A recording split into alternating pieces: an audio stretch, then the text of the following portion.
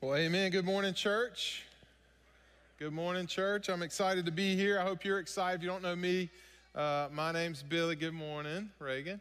And I'm excited to have our kids in here. I'm so thankful for our kids team and Frankie and Laura and Blake and all the effort that they put into partnering with you and coming alongside us as parents to help us disciple our children as God has called us to do. And so I'm excited to have them in here this morning. If you've been here, you know we've been walking through a series called The Seven Churches. The Seven Churches, and we've been walking through the first few chapters of Revelation, looking at these seven churches. And what we've seen is we've seen God writing letters, Jesus himself writing letters to specific churches, correcting them, challenging them, encouraging them, and it's been awesome to look at that. We are kind of in a year-long study of truly what the Bible teaches it means to actually be the church. You know, we live in a culture that says we need to come to church, and there's nothing wrong with coming to a gathering at the church, but God wants us to not just come to church, but be the church. And so what does that look like for us to do that? And so if you have your Bibles, go ahead and open up to Revelation chapter 3, Revelation 3, 14 through 22. I'm also excited because we have one of our missionary families here today that you guys are going to get to hear from at the end of the service today. I'm actually going to preach a short sermon, God willing, and they're going to come up and share a little bit after. And so y'all definitely are going to want to hear what they have to say. So let's read Revelation 3, starting in verse 14. It says, "To the angel of the church in Laodicea, write." And remember, the angel is not a angelic, don't think like angel in the sky, think messenger. That's what the word means. So it would be the preacher and the pastor of the church in Laodicea. And here's what Jesus says. "These are the words of the Amen, the faithful and true witness, the ruler of God's creation." And so God reveals himself with an identity in all seven of these letters to the churches. And usually, however he reveals himself has everything to do with what he's about to say to the church. And so to the church of Laodicea, he wants them to know that he's the beginning and the end, and that what his words matter, that what he says are really the only words and opinion that matters about the church of Laodicea. So let's hear what he has to say. Verse 15. He says, "I know your deeds, that you are neither cold nor hot. And I wish that you were either one or the other. So because you are lukewarm, neither hot nor cold, I am about to spit you out of my mouth." Now that's strong language. I want us to say that together. On the count of three, say, "Spit you out of my mouth." 1, 2, 3.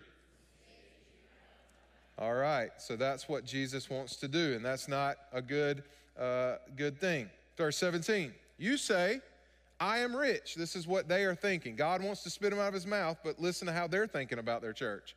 "You say that I am rich. I have acquired wealth and do not need a thing." But then listen to God. "But you do not realize that you are wretched, pitiful, poor, blind, and naked. I counsel you to buy from me gold refined in the fire, so you can become rich, and white clothes to wear so that you can cover your shameful nakedness, and salve to put on your eyes so that you can see. And those whom I love, I rebuke and discipline. So be earnest and repent, because here I am, I stand at the door and knock. If anyone hears my voice and opens the door, then I will come in and eat with that person and they with me." What an incredible promise. "To the one who is victorious, I will give the right to sit with me on my throne, just as I was victorious and sat down with my Father on his throne. So whoever has ears, let them hear what the Spirit says to the churches." And I love how he ends every letter with that. Whoever has ears to hear, let them hear what the Spirit of God is saying to the church. It's important that we have open ears, and I pray that we do today. And so as you can see, the letter to Laodicea was not good. So what we can assume based on the letter is that Laodicea was pretty much in worse shape than all of the other churches that we've seen thus far. And if you haven't been here over the past few weeks, which I know a lot of us have been traveling, I want to just bring you a quick reminder of the 6 churches that came before so that you can understand the magnitude of what he's saying in this. This is definitely the worst review we get of any of the churches. So remember the first church, Ephesus. This was kind of your modern day Bible thumping church, so to speak. They were doctrinally sound, they were hardworking, and they were moral, but they had lost their first love, Jesus said. And perhaps this was their love for one another. Perhaps it was love for lost people in their community. Perhaps it was love for God, maybe a combination of all. But Jesus' message to them was very clear. His instruction was love. Love needs to be a distinctive of Christ's church. Secondly, we remember Smyrna was your persecuted church. They were, think of like maybe a church in the 1040 window, which you'll get to hear about in a little while, where it's hard there to be a Christian and hard there to plant churches. They were afflicted, they were slandered, they were impoverished, yet they were spiritually rich. They were vibrant, but they were fearful. They were fearful that something was going to happen to them. And Jesus' message to them was very clear. He said, be faithful. Focus on continuing to be faithful. And then the third church was Pergamum. And it was kind of your immature church, maybe made up of young believers. It was just not very grounded in their faith. They were faithful and passionate to talk about Jesus to others, but they were worldly. They had been influenced by their culture, and they were compromising specifically in 2 areas, sexual immorality and idolatry. And so Jesus' message to them was very clear. It was, do not conform to the world, but be holy, pursue godliness. And then the fourth church was Thyatira, which we remember was the warm-hearted church, a little bit more liberal, kind of just, tolerant, so to speak. But they were warm-hearted. They were strong in love. They had faith. They were strong in service and perseverance. But they undervalued God's word and doctrinal integrity and moral purity. They were loving, but they were just over-tolerant. And Jesus' message to them was be discerning. Understand you have an enemy that's trying to get in and conform you to the world and rob you of your effectiveness. And then fifthly, we see the church in Sardis. This was the church that was flashy. They were successful. They were shallow, but they were a mega church. They were filled every Sunday, but with mostly nominal Christians and hypocrites. They had a great reputation of being alive to those around them, but in reality, Jesus said they were dead. They were what Jesus would call the church of the whitewashed tomb, which he explained with the Pharisees was, you look great on the outside, but on the inside, you're full of dead bones. And so Jesus' message to them was very clear. He said, you need to wake up and understand the situation. And then the sixth church finally was Philadelphia. And we read last week, they were a small church, a struggling church. They felt weak, they felt unimpressive, but they had kept the word of God and had not denied the name of Christ in a tough situation. They were struggling, but they were a strong church. And Jesus' message to them was clear. Press on, continue to press on and be faithful in the midst of difficult circumstances, which brings us to the church of Laodicea. And it was a ritzy, rich, wealthy, influential church. Materially, they had everything you could ask for. They were known for they were known for their industry. They were a big financial institution. They were also heavy with clothing, a lot of clothing going on there. A lot of medicine was practiced there. They had this form of eye ointment that you could put on that was apparently a big deal back in those days. And so they had everything that you could think of, but they were as spiritually poor as they were physically rich, right? And so, and here's the issue. The church was filled with self-deception, with apathy, and with complacency. And Jesus' message to them was clear. He said, you make me sick. You make me want to puke. The word spit you out of my mouth is the word in the Bible that's used for puke, right? Nobody likes puke. That's just nasty to even think about. I don't even make you think about it. But that's what Jesus is saying. The way you guys are is making me sick. Of all the churches in Revelation, this message to Laodicea was probably the worst. There was literally, he said nothing good about them. And then on top of that, he tells them that he wants to spit them out of his mouth.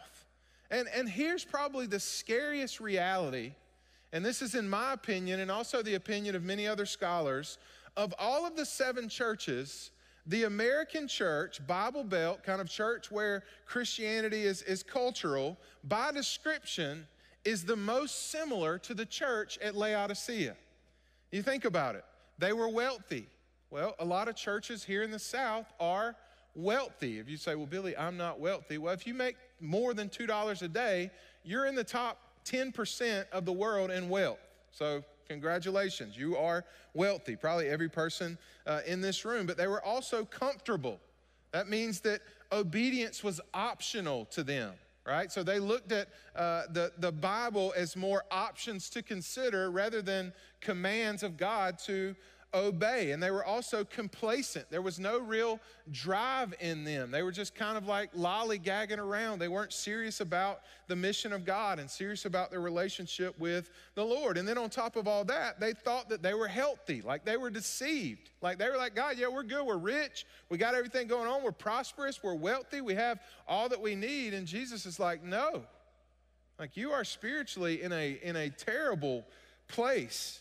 And so there's definitely a warning for us in this passage and a few things that we can learn. And I want to, as a church in the South, in the midst of Bible Belt cultural Christianity, where it's a fad to just be a Christian because grandma was a Christian and everybody's a Christian, so let's go to church. We have to heed this warning this morning. This is actually the passage that God used to save my life. And I remember it being preached when I became a Christian. And so I pray this morning that some other people would come to life as well. So buckle up. Here we go. 2 personal questions and an invitation. The first question is this: are you making Jesus sick?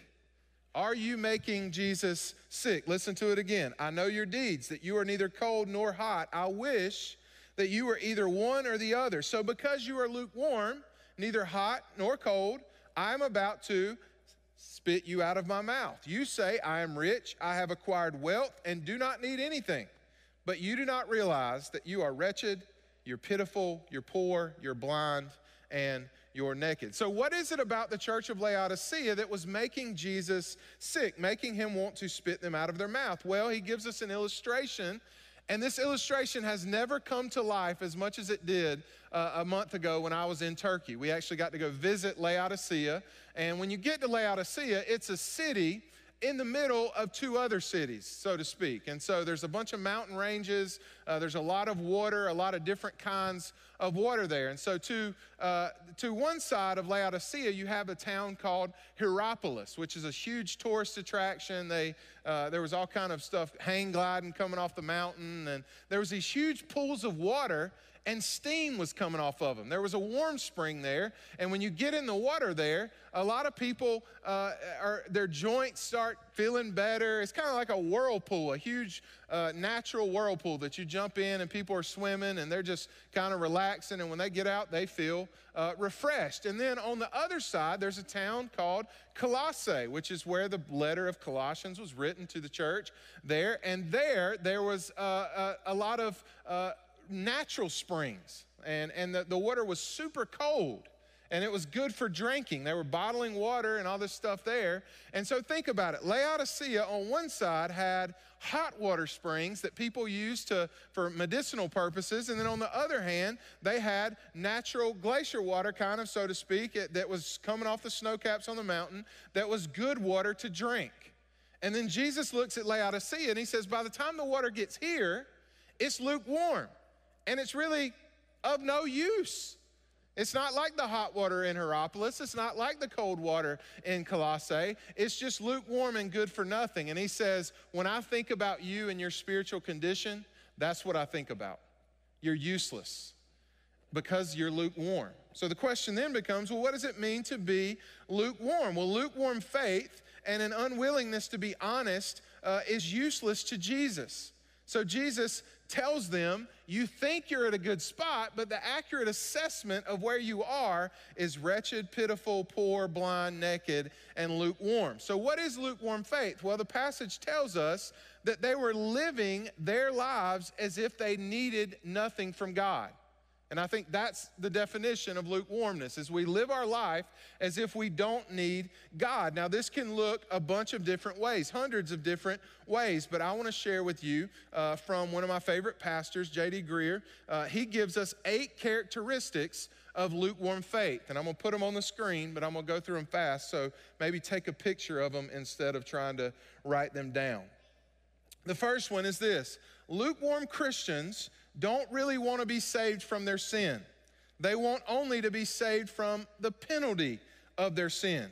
Because God to them is useful, but he's only useful for fire insurance. They don't want to go to hell. They don't really care about being with Jesus or worshiping God as their Lord and Savior. They just don't want to go to hell. And because of that, as soon as they get saved or get their fire insurance, they just kind of become like, it doesn't matter how I live now, I'm good. I don't have to do anything, which creates this complacent, half in what the Bible would call lukewarm Christianity. Number 2, lukewarm Christians are moved by stories about people who do radical things for Christ, yet they do not do radical things themselves. But get this, they call radical what Jesus expects from all of his followers.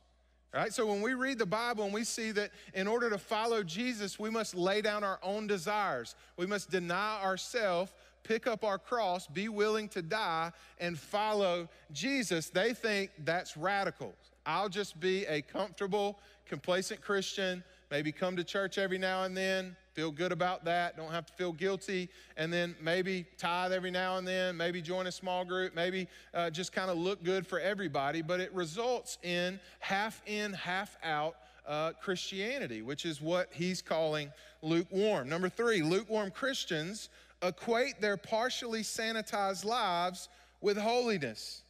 But here's the truth. Jesus didn't call us to just sanitize a little bit. He called us to discipleship. If we are his follower, then our life will not be defined only by avoiding sin, but also by entering into following him, and even if we have to suffer to follow him. This is what discipleship is all about. It is a wholehearted commitment to follow Jesus no matter what it costs you. Number 4, lukewarm Christians rarely share their faith with their neighbors, co-workers, or their friends. They have no desire to be on mission for God. They don't want other people to come to know the Lord because, quite frankly, their relationship with God is just not that good. I mean, they don't want others to go to hell, but at the end of the day, it's not so important in their life that they want to talk about it. There's other things to talk about, right? Football, politics, all these other things that are way more important in their life than Christ. Charles Spurgeon himself said, in the Christian faith, you are either a missionary or you're an imposter. Number 5, lukewarm Christians think about life on earth much more often than they think about eternity in heaven. This is a characteristic of lukewarmness, is that we think a lot about our life on earth. And we build this great life on earth, kind of what the Laodiceans were doing. They were trying to be prosperous. Worldly success meant way more to them than eternity.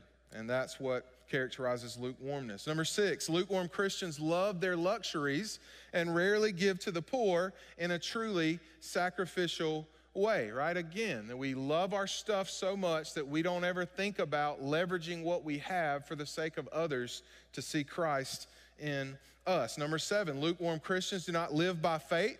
Their lives are structured so that they never have to. Pastor David Platt says it this way: if you're not in a place where you feel desperate for the Spirit of God, then there's no way that you're on the front lines of the mission of God. When we are on the front lines of the mission of God, we desperately need for God's help to be there with us. And so one of the ways we know that we're not thriving and we're not moving forward in the Christian life, but we've settled into lukewarmness, is we don't really even need the Spirit of God to come through for anything in our life. Number 8, the final one is this: lukewarm Christians give God their leftovers, not their first and not their best. Jesus is not the first thing on your schedule. He's the last thing on your schedule. And that's how we just don't prioritize God because he's not that important to us. But we've got the title Christian and we don't have to go to hell, but now we get to go to heaven and then we just continue to live how we want. And this was what the Laodiceans had slipped back into. And Jesus said, this type of Christianity makes me sick because you're in enough to call yourself a Christian, but you're not in enough for the fruit of Christ to be displayed in your life. So when other people in God's plan are supposed to be able to look at mine and your life and see himself, they see a half-hearted, devoted Christian that confuses them more about Christianity than actually clarifies who Christ is. And God says, man, this makes us useless for our faith. Not that he knows we're not going to be perfect, but he wants to see a progressive sanctification in our life. So here's the question we have to ask on the front end of this sermon. Do you have lukewarm faith? Like honestly, when you assess your situation, your spiritual condition, do you have lukewarm faith? Are you 1 foot in Christianity and 1 foot out into the world? Are you half-hearted in your surrender to God? Are you just going through the motions? Are you characterized by being comfortable and complacent and just being a cultural Christian because it's acceptable here? And trust me, if this is you, I know where you're at. I've been there. And trust me, it's miserable. And that's the reason you want to get out of it, because it's tiptoeing in the world and tiptoeing with Christ and straddling the fence is the most miserable place you'll ever be in your spiritual life. Not only that, but it makes Jesus sick. Like the implications of thinking about Christ and thinking of him looking at my life and saying, yeah, you make me sick. It's just a huge deal. But if this is you, I want you to hear number 2. Do you realize that Jesus still loves you? Listen to what he says in verse 18. I counsel you. So he doesn't run from us at our worst. He runs to us with counsel. What's this counsel? To buy from me gold refined in the fire so that you can become rich, and white clothes to wear so that you can cover your shameful nakedness, and salve to put on your eyes so that you can see. Those whom I love, I rebuke and discipline. So be earnest and repent, because here I am. I'm standing at the door and knocking. And if anyone hears my voice and opens the door, then I will come into their life, into their home, and eat with that person, and they will be with me forever. So what was Jesus' counsel to them? He wants them to be honest. And as long as I'm the preacher here to the day that I die, I will always tell you this. The prerequisite to God doing a work in your life is honesty.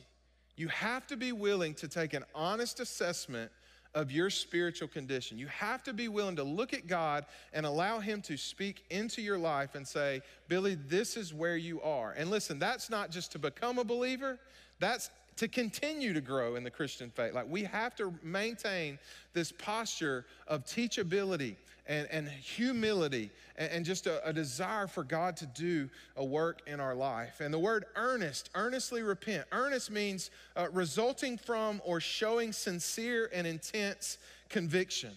And so God wants us to understand that in the Christian life, conviction is a good thing, because it's the pathway to us growing in our relationship with God. Now, there's a difference between conviction and condemnation, right? When God convicts us, it's for our better so that we can grow. Condemnation is when basically we don't have Christ and we're condemned by God. So in Christ, we're never condemned, but in Christ, we can be convicted. We need to understand that's a good thing. But even in the midst of an honest evaluation that's not good, which if you've been a Christian long, this has probably been a characteristic of your Christianity at some point. In the worst news that we see in the book of Revelation, we see the good news of the gospel right behind it. And this is good news. This is huge. This means that when we are at our worst, Jesus still loves us. And he doesn't give up on us. And he sees us in our struggles. He sees us in our lukewarmness. And he says, I'm knocking. And he wants to come in. He wants to revitalize your relationship with God once again. And because he loves us, the Bible says he disciplines us. So think about the illustration, a loving parent who wants good for their child, and he sees them doing something, playing in the road that may lead to them just getting destroyed, and he comes in and says, no, son, don't do that. That's the picture from a loving God who wants his children to do good and to be on the right path. He disciplines us and he corrects us.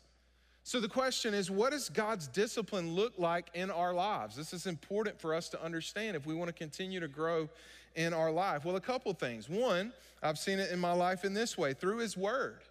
God's word is living and active.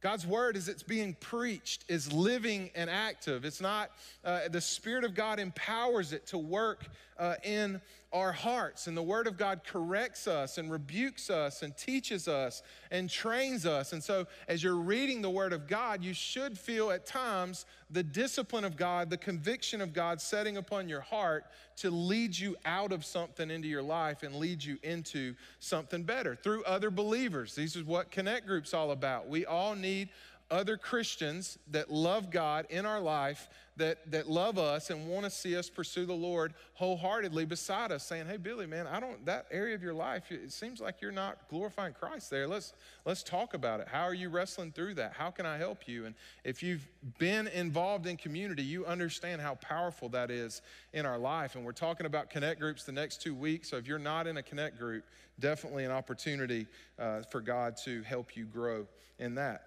We also see God's discipline through consequences of our sin, right? Sometimes we have to get to the end of sin and see the destruction that it leads to in our life before we're willing to look up, because we're so focused on that and thinking it's best that we miss the elephant in the room, that this is about to lead to destruction. Many times God brings us to the end of ourselves through the consequences to sin. We see this a lot with drug addiction and other things. A lot of times we have to get to a place where God is all that we have before we realize that God's all that we need. And praise God, he brings us to that place and we're not dead by the time we get to it.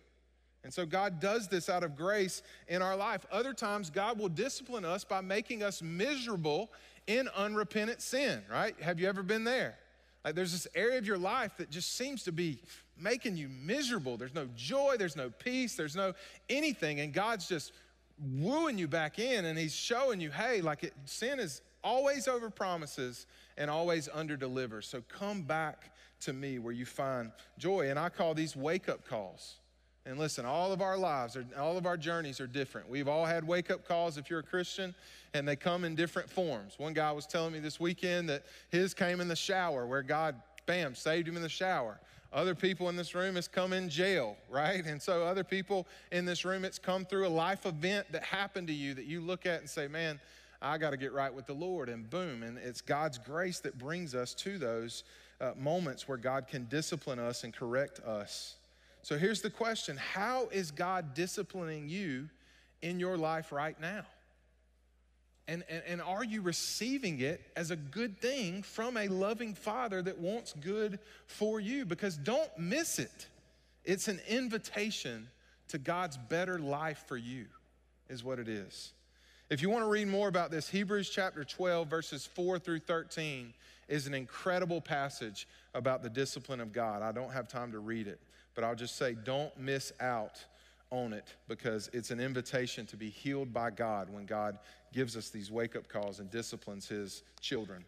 And then thirdly, I want you to see the greatest invitation is life with Jesus. Did you see it in verse 20? Here I am, I stand at the door and knock. If anyone hears my voice and opens the door, then I, Jesus, will come in and eat with that person. Stay a while, be in that person's life, friendship, discipleship, and they will be with me. To the one who is victorious, I will give the right to sit with me on my throne, just as I was victorious and sat down with my Father on his throne.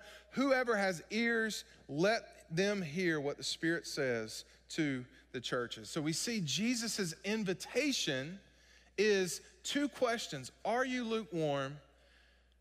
Do you understand what God's trying to do in your life through discipline? Do you realize that he loves you? And then 3, his invitation from the discipline is life with him. It's fellowship, it's rekindled fellowship. And we must understand that he's not writing to lost people here. Like, this is a church. And so if God calls it a church, that means at one time they were with God.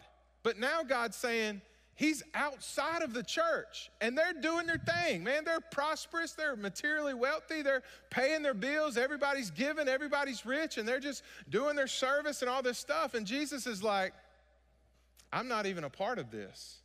And the sad reality is they didn't even know it. And I heard a quote this week that literally 90% of churches, if you pulled the Holy Spirit out of them, would continue to operate the same way that they operate now. And that's a sad reality. We can never get to the point where we're all in here having fun and moving and doing things and all this stuff, and God's nowhere in our presence. Like, this is where the Laodiceans were, and you hear Jesus, and he's saying, hey, I'm outside knocking. He didn't run from him. He's knocking. Let me in. And his desire is rekindled relationship. Put me back on the throne of your heart, because life without me is destruction, and life with me is going to be fulfillment and joy and peace and purpose. And we need to understand, if we're a believer in this room, God wants to rekindle a relationship with us, no matter how bad we think we've gotten and how far we've run from him. If we're a lost person in this room, we need to understand that God wants to save us, not just from hell, but into a relationship with him. He wants to walk with us, to dine with us, to make his home with us so that we can walk with him forever. So today, my prayer is that you would hear his voice, that you would honestly assess your life, and then you would receive his invitation to repent and return back to him so that he can be the Lord of your life. Because that's what repentance is. It's a great invitation back into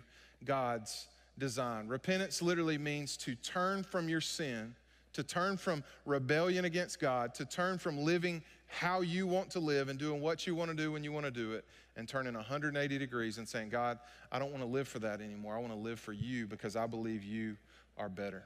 And I want to end today by showing you an illustration that a guy showed me this week that just blew me away. It's the most awesome picture of the gospel that you'll ever see. And I want to give it to you to prepare you to share with others, but also for you to hear this morning. And it's called the 3-circle method of sharing the gospel. And let me show you what it is. And so there's going to be 3 circles on this board. And one of them, the first one, is God's design. And so when we understand the story of Christ and what he's trying to do, it has to start with God's design for our life. It has to start with the fact that every person in this room was created by God and for God. Like, that's where we're whole. That's where we're whole, where we're fulfilled. When we're walking in his design, we have to understand that. But we also have to understand that the Bible's clear that sin came into the world through Adam, and now we've all inherited that sin, and it's caused brokenness all over our lives. And brokenness in every area, our relationships, our marriage, our sexuality, all of these things are now broken because we've taken God's design and kind of conformed to our own design. And we're no longer looking to God, but we're trying to figure it out on our own. And the next thing we see is God's design, sin leads to brokenness, and then through repentance and belief, we can hear the gospel and respond to the gospel. The gospel is the story of Christ, that Christ came as a man to die on a cross to basically bring us out of our brokenness and back into God's design, which is the next piece of recovering and pursue. Because the whole point of the gospel in our lives is to recover God's design for our lives that we couldn't do on our own. And to receive this gospel, the steps are clear. Repentance, turning from sin, turning to God and saying, God, I want to live for you, and trusting the Lord as your Lord and your Savior, and trusting that his plan for your life is better than your plan for your life. And then from there, once we believe that, then we spend the rest of our life recovering God's design and pursuing God's design. And then listen to this, it doesn't stop there. Then God uses us as ambassadors of his design and sends us out into a broken world as pictures of his design to the world around us to say, listen, this is what God can do in your life, and this is what I want you to understand about God and what he's done for you. It's a beautiful picture of what God has done for us. And this is God's heart for the believers at Laodicea, is that they would move out of lukewarmness. And they would quit just being complacent and comfortable and quit living this 1 foot in and 1 foot out life. And they would begin to embrace God's design for their life. So would you pray with me? Father, I understand there's a ton of people in this room today. And God, there's people in this room that are in a good place with you. There's people in this room that are in a bad place with you. But God, I pray today that they would see your invitation. Lord, your invitation back into your design, which is to know you and to walk with you and to be live out your purposes on this earth. And God, that you would just, through the power of your Spirit, God, that they would have ears to hear what you're saying. And Lord, that they would respond. If they're a believer in the room, God, that they would respond through repentance. God, if they're an unbeliever in this room, that today would be the day of salvation. So God, we pray that you would do a work in us that only you can take credit for. And we pray this in Jesus' name. Amen.